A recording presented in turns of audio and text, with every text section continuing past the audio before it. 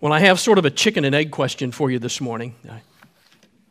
You know the chicken and egg question. Which came first, the chicken or the egg? There actually is an answer to that question. I don't know why people are so confused about it.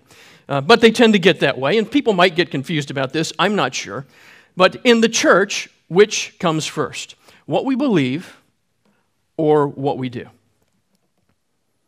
Which comes first? What we believe or what we do?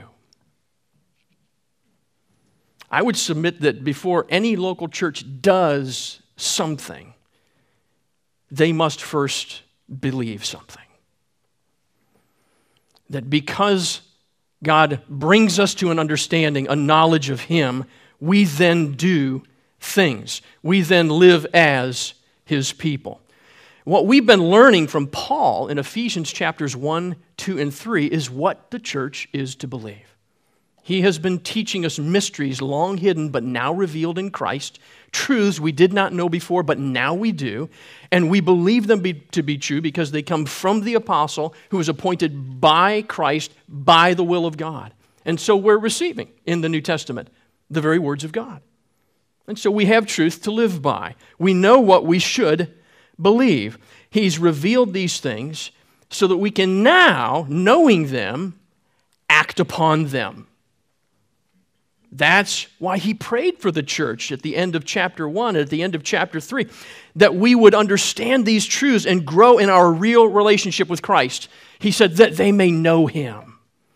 And then he prayed that they would be strengthened for the task of being Christ's church by growing in maturity of faith. So there are things that we know and learn, and then things that we put into practice. He says that, he puts it this way, that we would be filled with God and with Christ. That's the maturity aspect. That the church of the Lord Jesus Christ is actually to be filled with Christ Himself, with God Himself. That's what He's taught us and prayed for in the first 3 chapters. So now in chapter 4 and to the rest of the letter, in chapter 4, Paul begins to instruct us in what we're to be and to do as the church of the Lord Jesus Christ.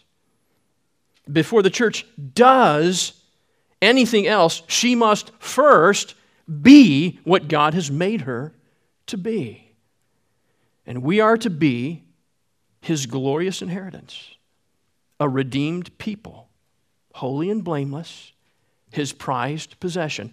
Each and every one of those descriptors you know came from Ephesians chapters 1, 2, and 3. That's what we're to be. That is our calling to a worthy life, which is what Paul is talking about this morning in Ephesians chapter 4. Read with me these first 6 verses, not out loud like we did earlier. Just read with me.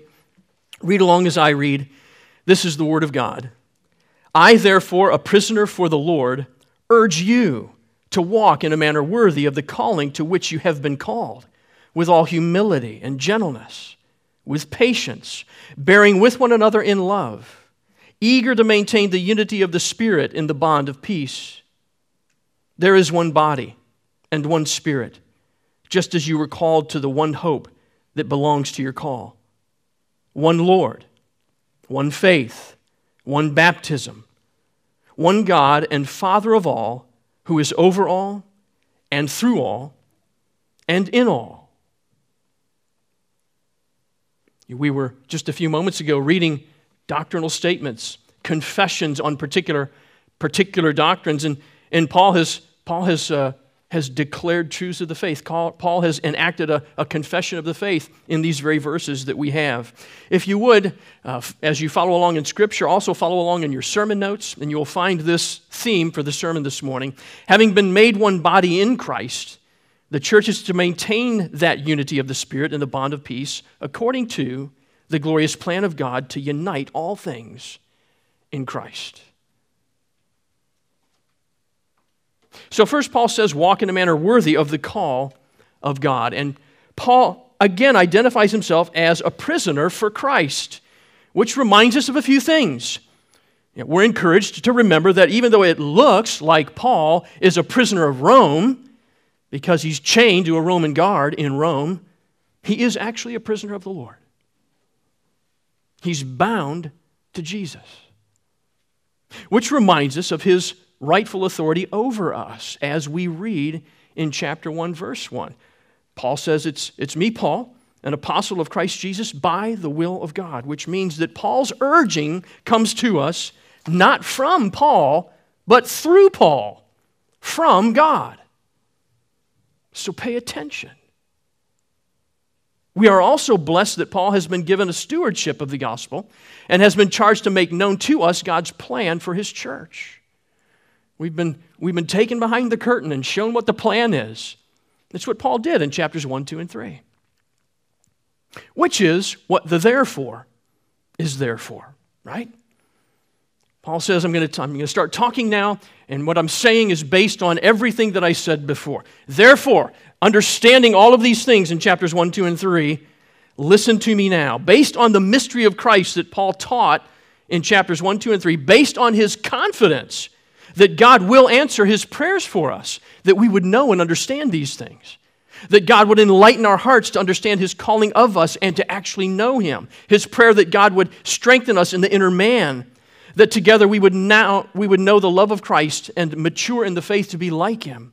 Based on all of that, the Apostle Paul now urges us to walk in a manner worthy of the calling to which you have been called. Everything in chapters 1, 2, and 3 is the content of this calling, broadly, that we have. And everything that follows in chapters 4 through 6 is Paul's instructions for walking out our calling in real life together. If the letter to the Ephesians was published as a newspaper, or published in a newspaper, it could be published in 2 articles with 2 big headings. Have you read a newspaper recently? Anybody? So a real paper newspaper, like in the good old days, back in the day, there would be a big, bold heading to kind of tell you what this article is about, and then the article would flow after that. And the 2 key subheadings, if Paul's letter were put in a newspaper, would be the blessings of salvation. It's Ephesians chapter 1, verse 3. That we're made alive in Christ and everything that flows through that. And then the chapter 4 heading, the one new man brought near in Christ. And then the church's participation in God, his great plan to unite the entire cosmos in Christ, the mystery that's been made known to us. All of those things would be under one big heading, that we're to bless God who has blessed us. And then the second heading would be for chapters 4 through 6, walk in a manner worthy. In Christ, we have a new identity. Not just that we have been made alive, but that we have been brought near together, and together we have a purpose in the plan of God. Paul urges us to walk in a manner worthy of the calling to which you have been called. You might have noted that there's some redundant language there. The calling to which you have been called. We might expect Paul to call us to walk worthy of the gospel. We might expect Paul to say, walk in a manner worthy of God, walk in a manner worthy of Christ. And he does that in other letters, doesn't he? But instead, here he urges us to walk worthy of the calling. In fact, he emphasizes it with this redundant phrase, the calling with which you have been called. That repetition is meant to emphasize the importance of this call. We're supposed to recognize this call and its impact on us because it's a profound calling. God has called us to be in a relationship with him by his electing love. And includes the calling includes our Father's predetermination to adopt us as his children. God has called us to receive every spiritual blessing in Christ.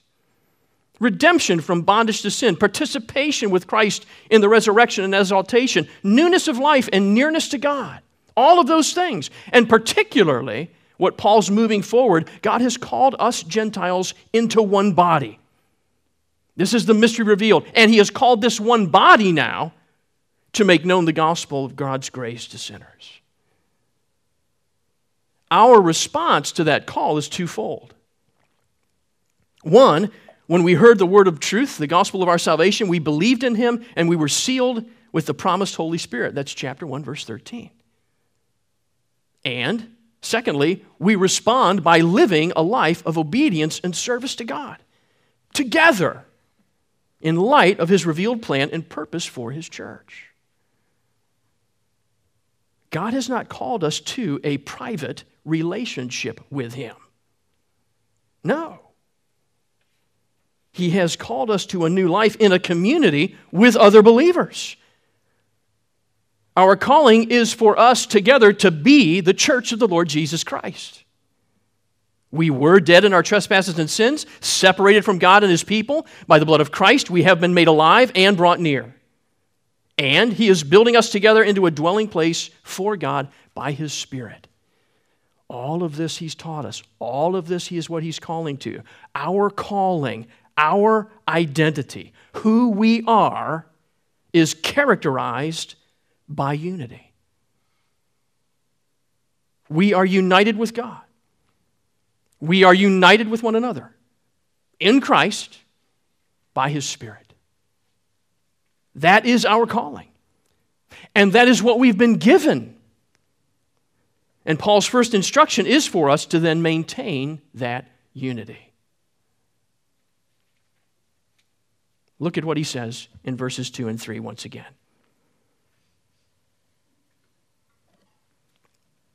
With all humility and gentleness, with patience, bearing with one another in love, eager to maintain the unity of the Spirit and the bond of peace. This is our call to maintain this unity. He says, walk with humility and gentleness. Few things are more damaging to unity in the body than pride and arrogance.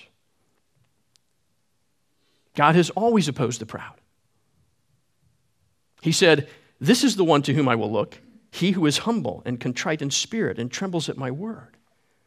Isaiah 66:2. The Apostle Peter also instructed the church, saying, clothe yourselves, all of you, with humility toward one another, for God opposes the proud, but gives grace to the humble. 1 Peter chapter 5, verse 5, and he's alluding to Proverbs 11. See, pride damages unity because it looks to itself first. Humility looks upon others first. Humility fosters unity. It's good soil for unity to grow in.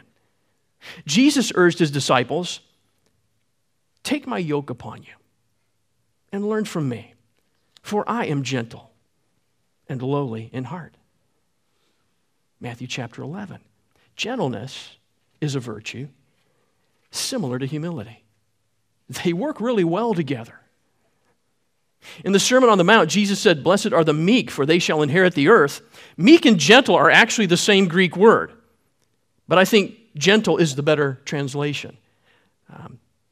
It's not that meek isn't appropriate, it's just that meek hasn't aged well in our culture. In our day, it commonly connotes weakness. Gentleness does not imply weakness, but rather a self-controlled and tempered spirit. We have the strength of self-control. We have the strength to temper our spirit. And gentleness is a fruit of the Spirit. That is the Holy Spirit. But the fruit of the Spirit is love, joy, peace, patience, kindness, goodness, faithfulness, gentleness, self-control. Galatians 5:22. And gentleness, you may not have noticed this, is precious to God. What's precious to God? Gentleness is one thing. Peter again instructs the church, saying, do not let your adorning be external, but let your adorning be the hidden person of the heart, with the imperishable beauty of a gentle and quiet spirit, which in God's sight is very precious. It's not hard to guess why, is it? Because unity flourishes among people who are humble in heart and gentle in spirit toward one another. They work well. They function well for unity. You know this. You know this even as you experience this, right? If it was never explained to you, you would know it when you lived it. People who are humble before God are humble before you also. They're humble people. And people who have experienced the gentleness of Christ are gentle to you also. You see, this is the real stuff of unity. Paul says, walk in patience, bearing with one another in love. Humility and gentleness they're kind of the forerunners They're in place first to patience and then forbearance. You know, a survey of the Old Testament reveals the patience of God towards his people.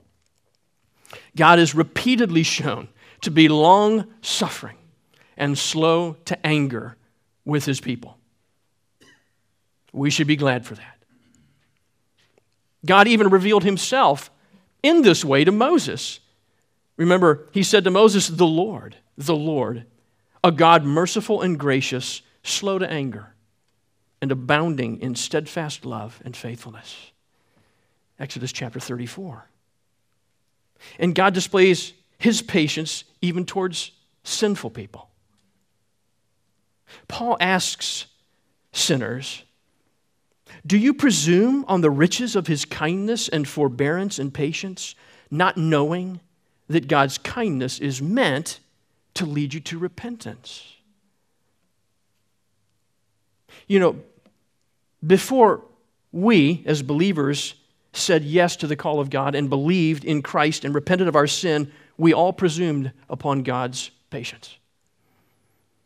Here we are, sinning against him day after day. He's patient with us, and we're just presuming that he's going to be patient the next day and the next day and forever.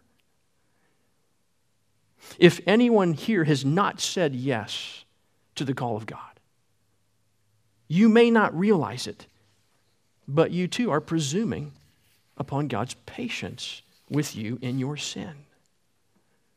You may be thinking, as many do, that God's not going to punish you for your pride and your arrogance against him. God's not going to punish you for loving yourself more than you love God who created you and gave you life.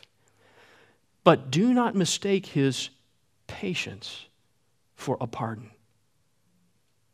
You will not be pardoned for your sins against him apart from believing in Jesus Christ.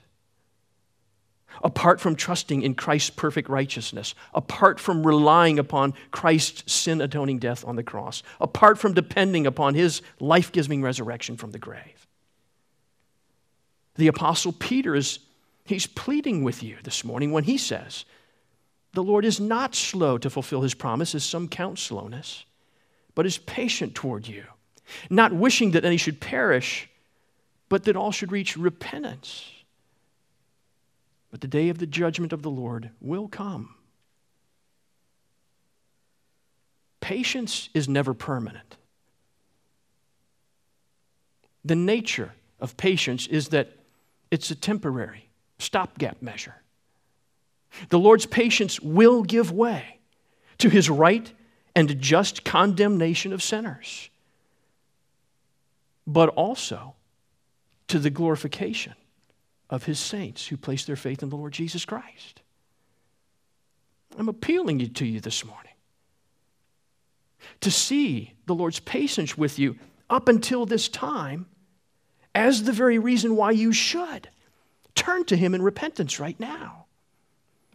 He's been patient for this moment, that you would hear his call to be made alive in Christ by his grace and through faith, and that you might have peace with God and with his people forever. And he will gladly welcome you into his family. He has promised us. Brothers and sisters, we have experienced the patience and forbearance of God, and he is calling us to emulate the Father. That's what Paul's telling us to do. Patience is also a fruit of the Spirit. And patience is a defining characteristic of God's love. So how do we carry out patience in our relationships with the church? By bearing with one another. By bearing with one another. What does that mean? Well, it means to put up with. It means to put up with people. I mean, which is a little confusing. What could there possibly be about me that you would feel you have to put up with? Such a lovely group here this morning. What wonderful people gathered here this morning. What could there possibly be about you that someone else would have to put up with? It's confounding, isn't it? How long am I to bear with you? Jesus said to his own disciples in Matthew chapter 17. You see, we We all have faults. We all have, if you're not sure, just ask. Just ask the person sitting next to you. We all have quirks. Ways we talk, things we say, how we laugh, how we dress, how we comb our hair, our common reaction to certain situations, our natural optimism or our natural pessimism. These are things that we do that, even if they're not sin, they just get on people's nerves. They could be reasons, matters for disunity. But rather than dismiss one another, or avoid one another, or condemn one another for these things, for the sake of unity, we overlook them. We put up with them because unity matters more. We put up with one another. We forbear one another. And that goes a long way in preserving our unity with one another. And we don't put up with one another in bitterness or resentment. I'm putting up with him, but I sure don't like it. No. We bear with one another in love. We bear with one another in love. The same love with which God has loved us, which is a patient and a forbearing love, is the love with which we now love one another. We have this command from Jesus. Love one another as I have loved you. John 15:12. And Jesus' love is patient and kind, does not envy or boast, is not arrogant or rude. Jesus' love does not insist on its own way. It is not irritable or resentment. Jesus' love does not rejoice at wrongdoing, but rejoices with the truth. Jesus' love bears all things, believes all things, hopes all things, endures all things. 1 Corinthians chapter 13. So when we are humble and gentle, when we exercise patience and forbearance, we love one another as Christ has loved us.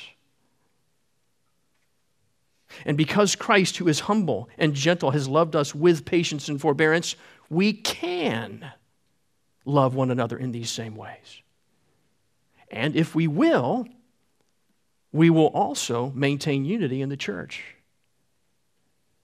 Because Christ loves with a unity-maintaining love. And Paul urges us then to be eager to do so. What do you find yourself eager in? Excited about? Paul says, be eager to maintain the unity of the Spirit and the bond of peace. We did not create the unity in the church, but we can quickly and easily wreck it. It is God who made us alive and brought us near. It is Christ who is our peace and who has made us one new man in himself. It is the Holy Spirit who dwells within us, the temple of God, the church. We have been given the unity of the Spirit in the bond of peace. This unity is precious because it was purchased by nothing less than the blood of Christ, Paul tells us. And so Paul urges us not to squander it away, not to be careless with it or mishandle it, but to be eager to maintain it. Unity and peace are two main accomplishments of the blood of Christ in chapter 2 of Ephesians. And the Holy Spirit indwells the church, giving us confident access to the Father in chapter 3 of Ephesians. The peace that Christ has given is like a rope that ties us all together, that binds us together, no matter our differences, into a unified whole. In fact, the word translated bond is the same word translated prisoner back in verse 1. So Paul, who is bound to Christ, is talking to the church who is also bound to Christ, who is our peace. In order for the church, Jew and Gentile, co-members, at peace in Christ to display the manifold wisdom of God to the rulers and authorities in the heavenly places, that's our purpose, one of them, we have to keep this peace that's been given to us. to show, to reflect the wisdom of God, that he has brought peace in the one new man of these two separate warring people. Without re-preaching all of chapters 1, 2, and 3, how can Paul emphasize God's call for us to maintain this peace in the church? How can he instill this eagerness in believers in the church? Well, he simply confesses what is true. He makes 7 doctrinal statements of oneness that provide the basis for unity in the church. Beginning in verse 4. There is one body and one Spirit, just as you were called to the one hope that belongs to your call. One Lord, one faith, one baptism, one God and Father of all, who is over all and through all and in all. One.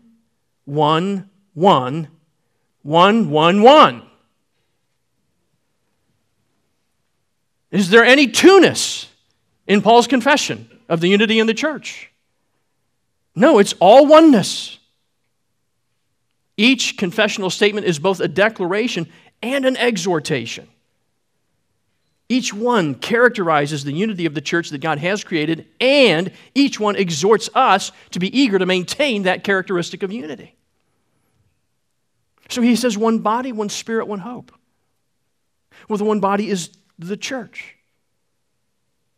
We read in Ephesians chapter 2, beginning in verse 15, that he might create in himself one new man in the place of the two, so making peace and might reconcile us both, Jew and Gentile, to God in one body through the cross. And it is the Spirit who unites believers into this one body. For in one Spirit we were all baptized into one body, Jews or Greeks, slaves or free, and all were made to drink of the one Spirit. That's what Paul writes to the church in Corinth. And the one body leads Paul to the one Spirit who now fills the church. Back in chapter 2 and verse 22, Paul wrote, "In Christ you are also being built together into a dwelling place for God by His Spirit. And through Christ we both have access in one Spirit to the Father," chapter 2, verse 18. "And when we believe the gospel," in chapter 1, verse 13, "we were sealed with the promised Holy Spirit." The Spirit is the seal of God's ownership on our hearts. He is the down payment and the guarantee of our hope. The one body is the new covenant temple in which God dwells with His people by the Holy Spirit, one body, one Spirit, just as you were called to one hope that belongs to your call. Now, in that phrase, Paul again is emphasizing our calling as the basis for this unity. This is the hope of the church that Paul prayed for us to know. In chapter 1, beginning in verse 18, he prayed, "Having the eyes of your hearts enlightened, that you may know what is the hope to which He's called you." Because once we were without hope, Paul said. Because God has graciously reached down and brought us to Himself, we now have hope. And we must be eager to maintain the unity in the church because one body, filled with one Spirit, according to the one hope of God's calling, is God's plan for us. Here's the purpose of God. Paul goes on to say one Lord, one faith, and one baptism. Well, Jesus is obviously the one Lord. The early church affirmed that Jesus is the Lord on the basis of His resurrection and exaltation, and Paul revealed the mystery of Jesus' lordship back in chapter 1. God has lavished His grace upon us in wisdom and insight, making known to us the mystery of His will according to His purpose, which He set forth in Christ as a plan for the fullness of time to unite all things in Christ. Things in heaven, things on earth. As the church, we experience the lordship of Christ according to chapter 1, verse 22. And He put all things under His feet and gave Him His head over all things to the church, which is His body, the fullness of Him who fills all in all. Jesus is our one Lord, and we are His one body. This is the one faith. The word faith used here is used here to mean the common set of Christian beliefs. It's the Christian faith. It's the way Jude expresses it, the faith that was once for all delivered to the saints. At the core of the Christian faith is Christ Jesus our Lord, the object of our faith. And when a sinner comes to saving faith in Jesus, he makes a public profession of Christian faith, which leads Paul to the one baptism. The initiatory ordinance of believers' baptism by immersion in water symbolizes our spiritual union in Christ. Paul describes it in Romans chapter 6, verse 4. We were buried, therefore, with him by baptism into his death, in order that, just as Christ was raised from the dead by the glory of the Father, we too might walk in newness of life. So this one baptism is a confession of the one faith in our one Lord who unites us all. And then Paul caps it off with one God and Father of all. The series of confessions ends with a declaration of belief in the one true and living God. Paul stresses God's sovereignty and power and presence. God has come near to poor sinners and has become our Father.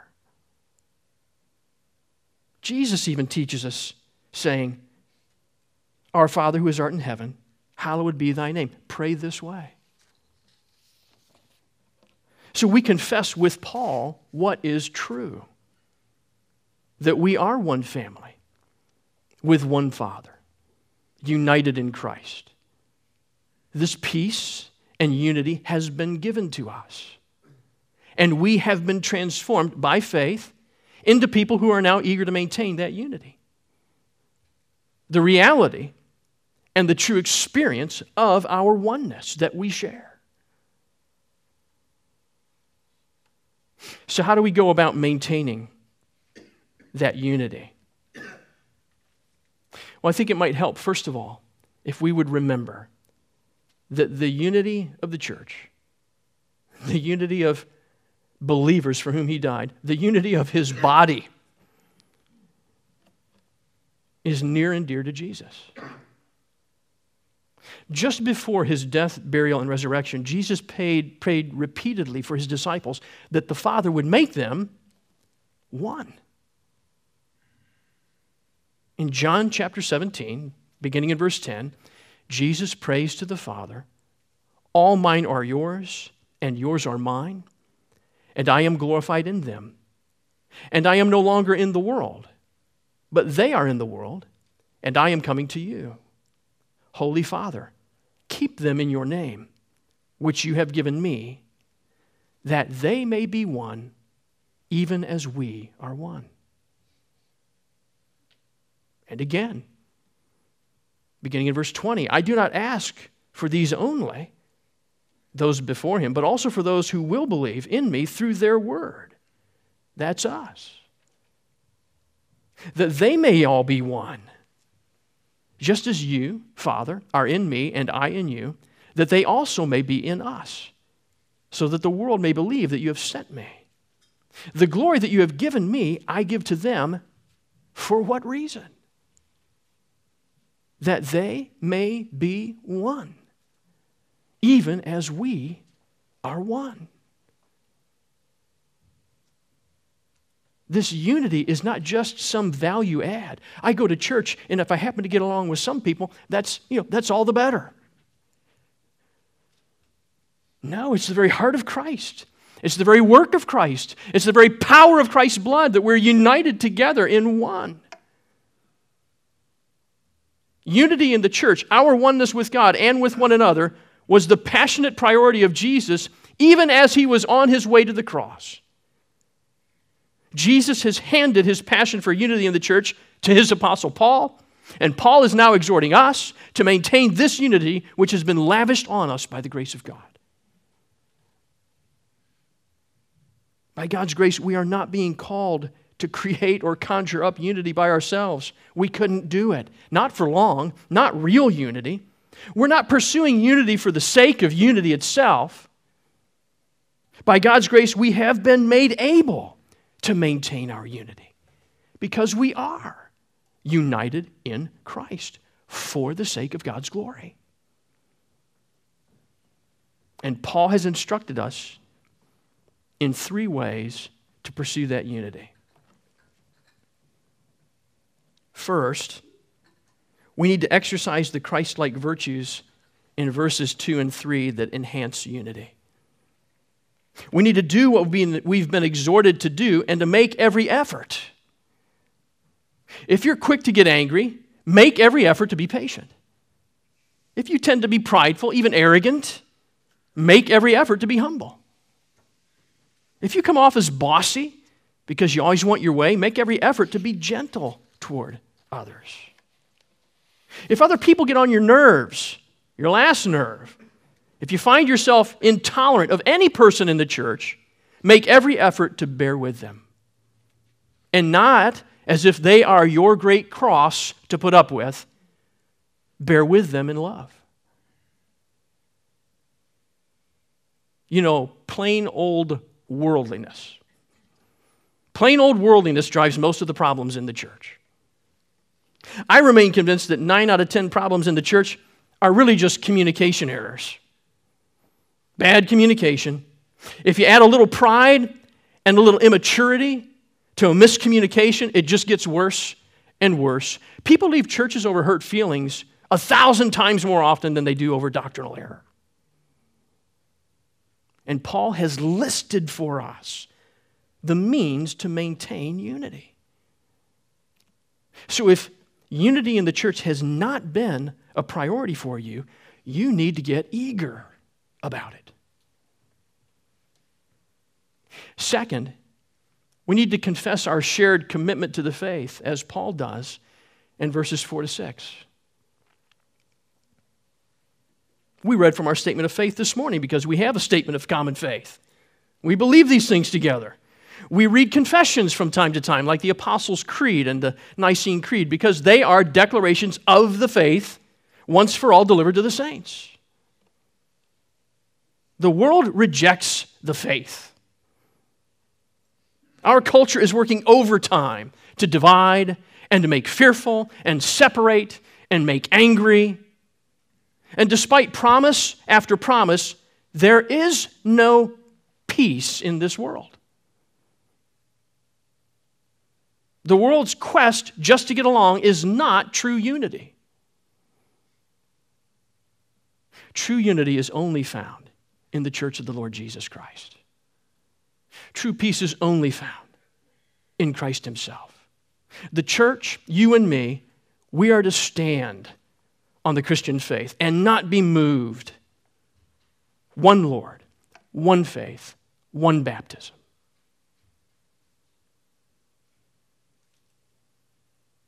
Lastly, our unity is based on our calling from God. Our unity is based on our calling from God. 4 times in this passage, Paul emphasizes this call. God calls us into a relationship with Himself to become part of a people He is gathering to be His very own. The Father is doing this. He's reaching out and He's gathering people to be His very own prized possession. And we are those people. We who have faith in the Lord Jesus Christ. We have a new identity. We are not who we are. We are now in Christ. We are now the children of God. We are now the people of God. We are now the temple of God being built up and filled with God by the presence of His Holy Spirit. That's who we are. That's our unity. That's our identity. We are God's united people, Christ's body, called to keep living in the precious unity that we have in the Holy Spirit by the bond of peace in Christ who is our peace. Let's pray.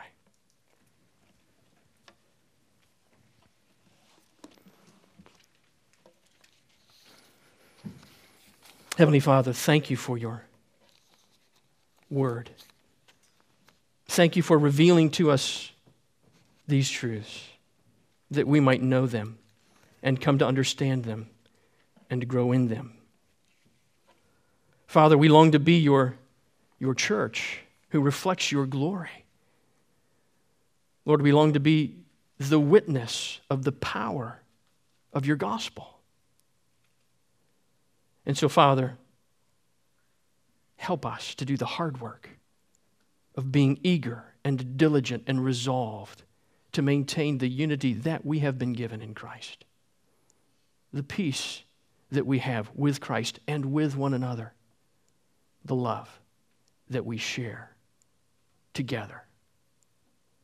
Father, help us in these ways, that we might be useful to you and for your glory. This is our prayer in Christ's name. Amen.